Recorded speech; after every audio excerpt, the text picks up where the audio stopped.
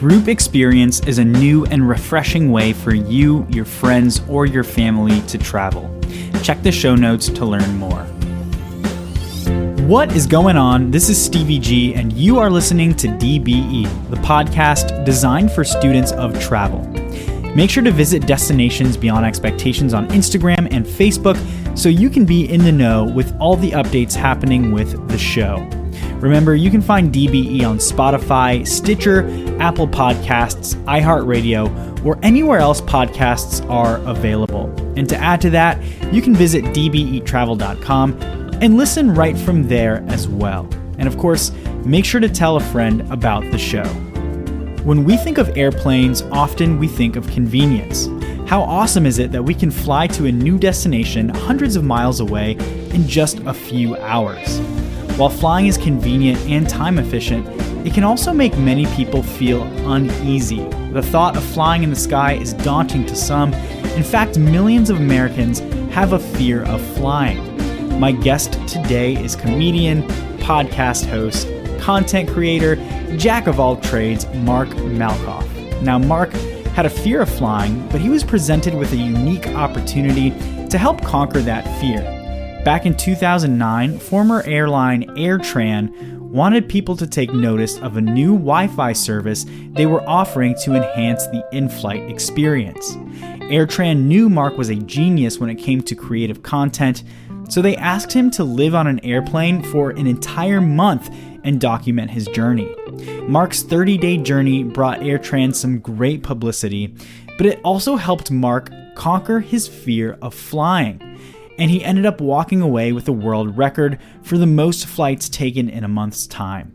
I had a blast talking to Mark about his unprecedented airline adventure, and I hope you enjoy my chat with Mark Malkoff. All right, Mark, welcome to Destinations Beyond Expectations. Thank you so much for joining the show.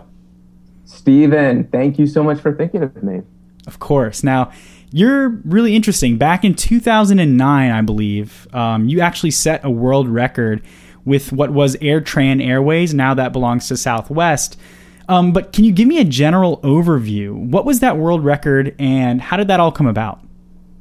I wanted to get over my fear of flying. I had a genuine fear of flying. So sometimes with my videos especially, I will think of extremes like how can I get over my, because I did these really stunty comedy videos that would make the news a lot.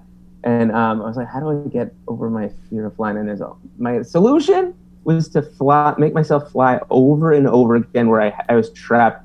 And I thought, I'll live on an airplane for a month to get over my fear of flying. And I don't know how many flights I'm going to do. I don't know if it's going to work. But originally, I wrote this up as a treatment for Virgin Airline. And I was going to approach the Richard Branson people.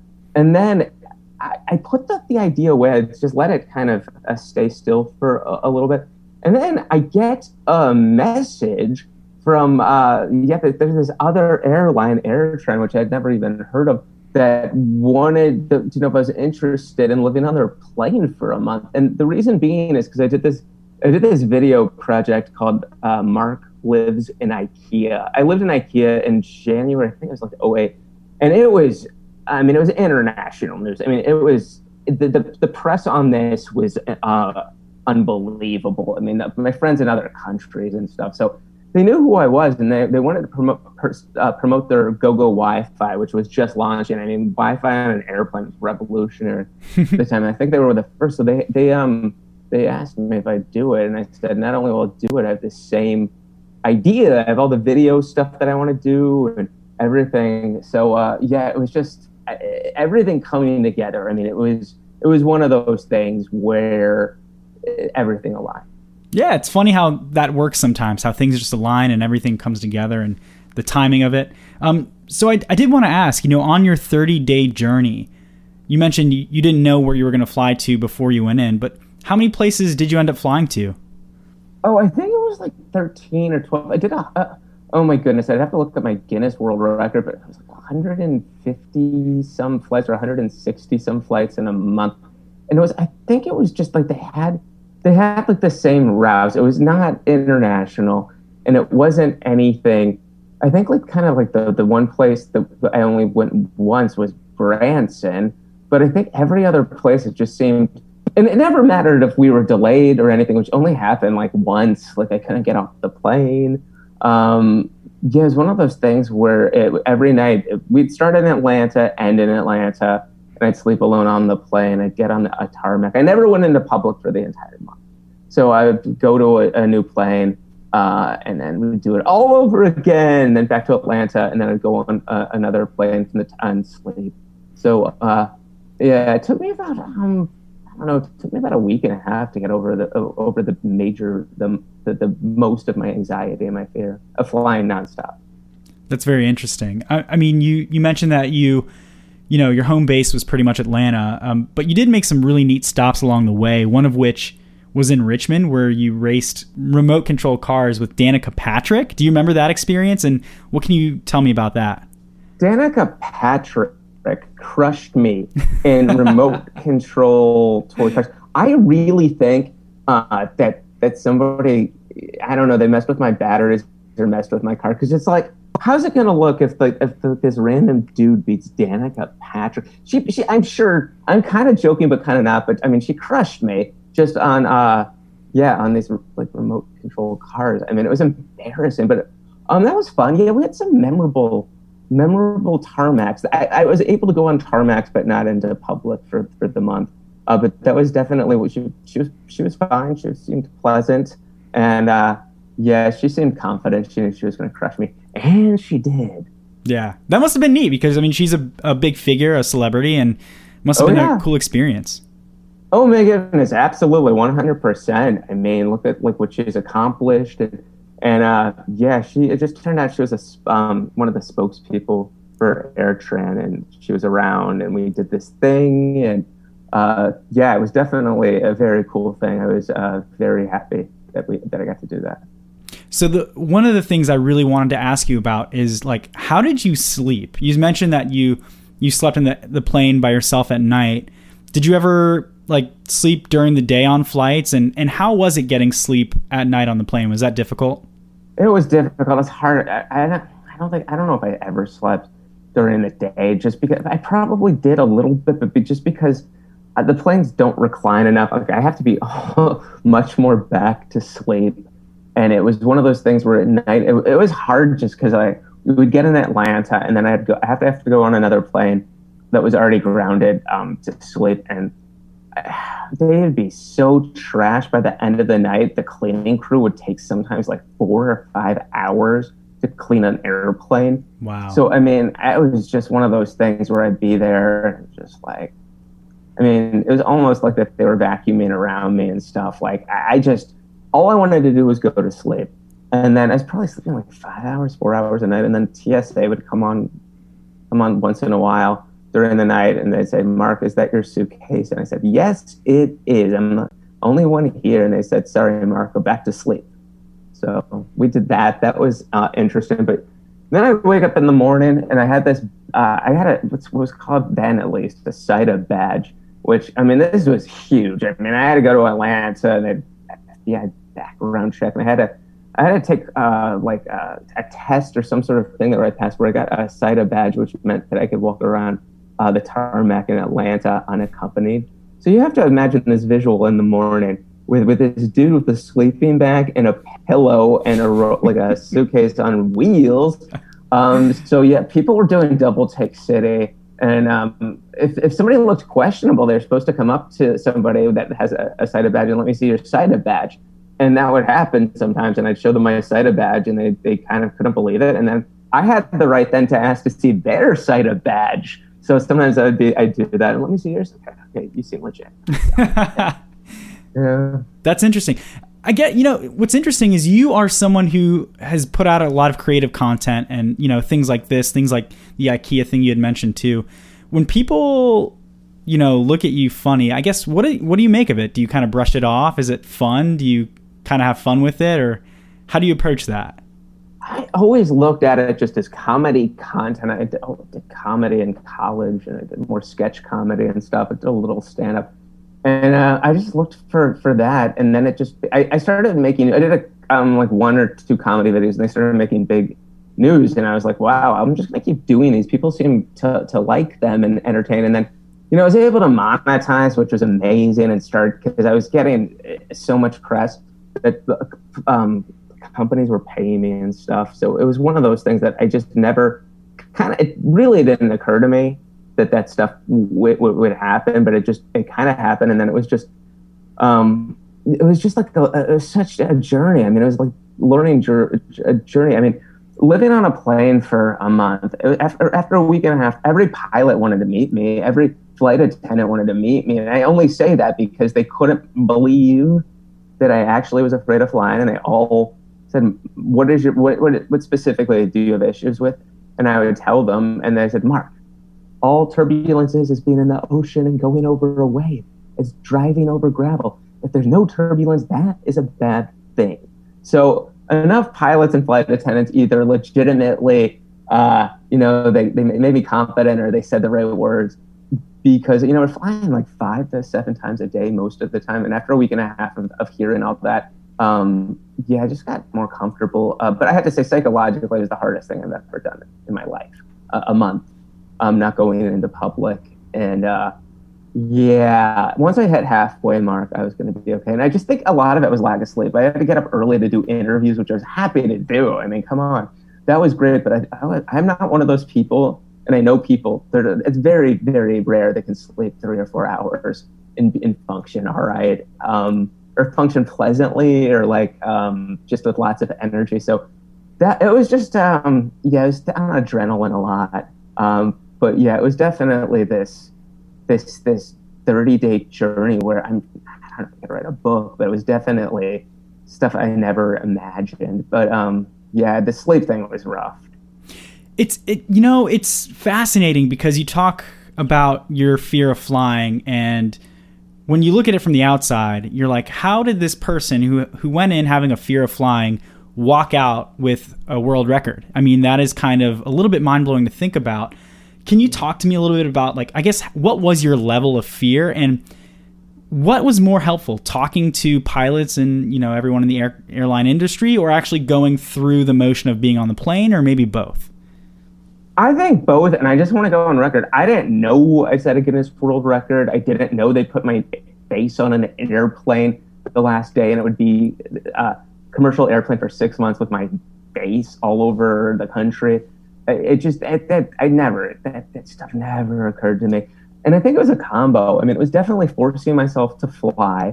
And that was my main thing. And the pilots in the air, the flight attendants, that didn't occur to me that they would want to, I don't know, talk me through it, but I really think it was the combination.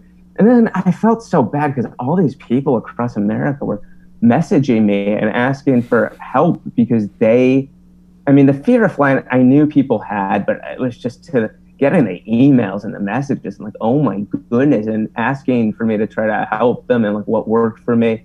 And these were people that would buy the airline tickets and just not show up the day up because they had so much anxiety. They'd eat the money. Yeah. And I tried my best and just what worked for me. Some people said it really helped. I have no idea. But that was, for me, that was the key, both of those together.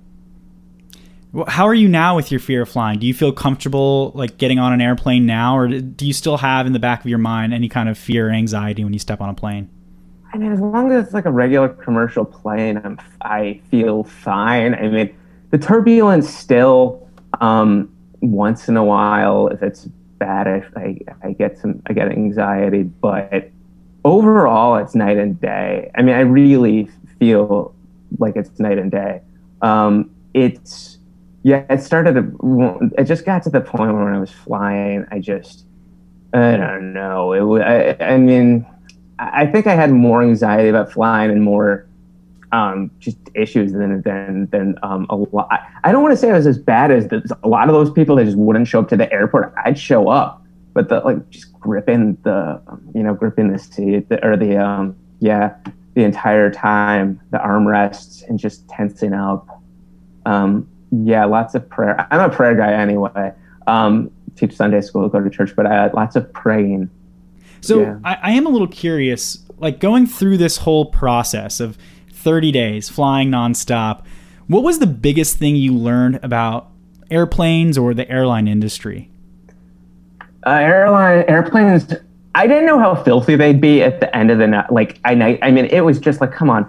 Most of the people are adults. I mean, really, are you going to trash this? I mean, that was one thing I didn't know. And then the other thing I didn't really, I guess it can happen is there were a couple times where they changed, I guess, gates or where I was landing and stuff just based on so I could make the next plane, the actual air train. I'm sure they worked it out with whoever. I don't know how it works with the flight people and stuff, but they were able to actually change things like last minute, which I thought was like pretty locked in and stuff. I think that to my extent with the airline industry, that was like, that's all. Those are like two things that I learned. I'm sure that there was so much more, but definitely like the power of asking. Like, I kind of learned that like with like the food and the beverages, a lot of times they restock and stuff, so people conceivably could ask for like, I don't know, 100 bags of chips and they might get them. Yeah, so that was definitely, and I definitely think it definitely helps the flight attendants, people that treat them nice and with lots of respect. I think like sometimes they'll go out of their way. I've seen it before, and I knew that was probably true, but I witnessed that a bunch. Yeah, I'm sure the flight attendants have a lot to deal with, so any kind of niceness towards them can really brighten their day and give them an opportunity to, be really hospitable and kind. So I'm sure that pays off. I hope so. It was interesting. I think that they told me that their main function, their only function, was just I think, like, of course, the beverage cart and snacks, but it was just something that their main function was, because they can't, or they're not supposed to they don't have the authority if there's turbulence or whatever to have a passenger sit down. If it says like no seat, have a seatbelt, people can still do it legally and go to the bathroom or whatever. But like they say, they have very little authority, which I was surprised. And I guess that those are their main functions. But other than that, I didn't know. I just thought that they would have more power to be like, I'm sorry, you can't get up and stuff. But they told me they have way less power than I think a lot of people think. Very interesting. You don't think about that when you step on a plane, but no, I thought especially if it's bad turbulence, they're like, you have to stay, and it's like anybody can do whatever they want. They just are very like, we highly recommend that you don't do this. But I thought like a lot of people are like, I can't. I'm not. There's I couldn't do this. Like there's no, or I'll get in trouble. And according to the people I talked to, that's not the case. But I don't know. Who knows? Yeah. So, Mark, you're obviously a really talented and creative guy, and you do a lot of different things, one of which is being the host of the popular Carson podcast. Can you talk a little bit about the Carson podcast and tell us where we can find and support the show? Oh, yeah. That's been a journey for 7 years, 300, and I think there are 49 episodes that's coming. It's carsonpodcast.com. And I know you're much younger than me, but before Jimmy Fallon, Jay Leno was the host of The Tonight Show. And before him was this guy, Johnny Carson, who hosted the show for 30 years and was the most famous man in America. I mean, I think Steve Martin said as famous as the president, maybe even more recognizable. And the guy had very little to no competition. And what he was able to do with that show and the power of the show and the stars that they made out of the show, it's like endless. Like if you talk to somebody like Seinfeld, even with, the hundreds of millions he's made with his TV show, he still says that the highlight of his career was absolutely going on Johnny Carson and doing his stand-up. And you get that a lot from these people that are so accomplished. And it's just this completely different era where somebody could just go out an unknown to do stand-up and conceivably their life could change the next day if they did really, really well. I mean, it did happen. I mean, people have talked to me, they've cried about it.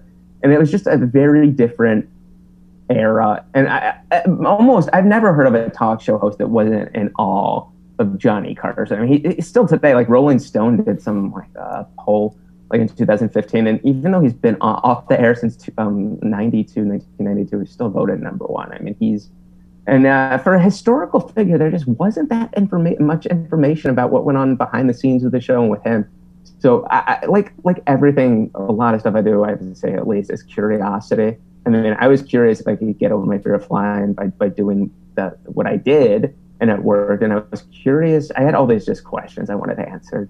So it turns out if you have over 330 guests over 7 years, you get most of your questions answered. That's at least with this. So. Can you tell me a little bit about the guests you've actually talked to? Because you've had some really cool people on the show. People have been very nice. I mean, I want to say the reason I've been able to get very famous people is not, I would like to think it's my glowing personality, but it's because they never get asked about going on Johnny Carson, or very rarely, definitely not in a place where they can talk about it in length. So it's like, yeah, you have people like, I'm trying to think, you're younger, but like people like Jimmy Buffett, Michael J.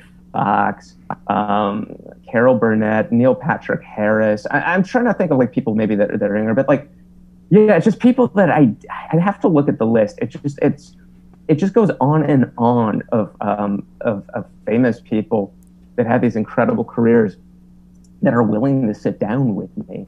And again, people come in and like, how do you get these big guests? I'm like, I just picked a topic accidentally, and I didn't know this, that it was something that they all really were excited at. Jimmy Buffett, who's like, this iconic singer, still tours all around the country, around the world. He told me, Mark, nobody's ever asked me about this. I mean, he's been Jimmy Buffett for 40, 50 years. And he said it was the biggest thing that ever happened to his career at the time, that and opening up for the Eagles. So it was just one of those things where everything just kind of came together with that one too. So yeah, before I know it, I'm in these people's homes, sometimes offices, sometimes like lately over Zoom and stuff, some phoners, but definitely did not expect it. Definitely very, and like people like Bob Saget. I'm trying to come up with people that your listeners might know. Like they all thank me. Like Jimmy Buffett's people were like, Margaritaville guy. They're like, he's so excited to talk to you. And I'm like, he's excited to talk to me? Seriously? And it was true. He told me, no one ever asked me about this. I'm excited to talk about it. Yeah, so it's like people like Saget and stuff. I mean, the Carson thing was like the biggest deal. I mean, so I equate it to like if someone did a podcast about the high school or college, if somebody really had a fun time in high school or college, something like that, and there's a podcast where they never get to talk about this thing in length about their fun times, they're more apt to do it than just a regular podcast. So yeah, it's been very nice, and we keep going. Yeah, and listeners out there listening to this show, I would definitely recommend you check out the Carson podcast, because it's really well put together, well produced, and like Mark said, he gets to talk to some really interesting people. All those people you mentioned, I think they cross generational lines. Of course, like I can know all of those people that you talked about: Jimmy Buffett, Neil Patrick Harris. Those are big names that I think you'll know no matter what generation you're in. I hope so. It is one of those things. It's an interview podcast, and it's an organic conversation like we're having. I have no idea where I kind of know where I want the conversation to go, but a lot of it is I've prepared questions, and then we just kind of go wherever they want and a lot of times cover their other parts of their career. And some of the episodes are like, most of them are at least an hour. Some of them are like over 2 hours. I mean, it's just it's a chat. Let's see where it's going to go. And yeah, it's definitely been one of those adventures that I don't know. Sometimes when people follow their curiosity or they just do something without any expectations, I thought it would last 7 episodes. I really didn't think it was going to become something. And I just was curious, and I just did it to do it. And that's like, rather than like some people I know who have podcasts, like, I'm going to do this to get famous, and I'm going to do this to like help my career and all this stuff. And I was like, this is a complete accident. So yeah. And then Webby nominated. Webby were nominated honorary. I don't know, it's very, very kind. People have been nice. Awesome. And Mark, where else can people follow you, maybe on social media, or where else can they go to learn more about you? MarkMalkoff.com. I'm on Twitter at mmalkoff.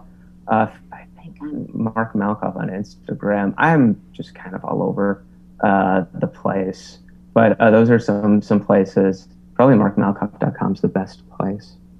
Cool. Well, Mark, thank you so much for taking the time to talk about your 30-day journey on a plane. And I really appreciate you, talking about your flight situation. Thank you for asking me. I'm so glad that we got to do this. I just want to disclose to your listeners, I totally dropped the ball. You asked me a long time ago when we were going to do it, and I was going through old emails, and I was like, oh my goodness, Steven. And you were so nice you still wanted to talk to me. We got to do this, and I think you're an excellent host, so good luck with everything. Wow, I really appreciate those kind words. A big DBE thank you to Mark. It was so great getting to chat with him about his 30-day record-breaking journey through the sky. I highly, highly recommend you check out his podcast, The Carson Podcast. It's so well produced, and you get to hear stories about Johnny Carson told directly from household names who made appearances on The Tonight Show starring Johnny Carson. Mark has also put together some really funny and creative content through the years. Make sure to visit markmalkoff.com to check out his very entertaining work. Remember, no matter where you're listening to Destinations Beyond Expectations, hit that subscribe or follow button, give the show a like on social media, and tell your friends about DBE. That's all I've got. Thanks so much for tuning in, and I will talk to you soon.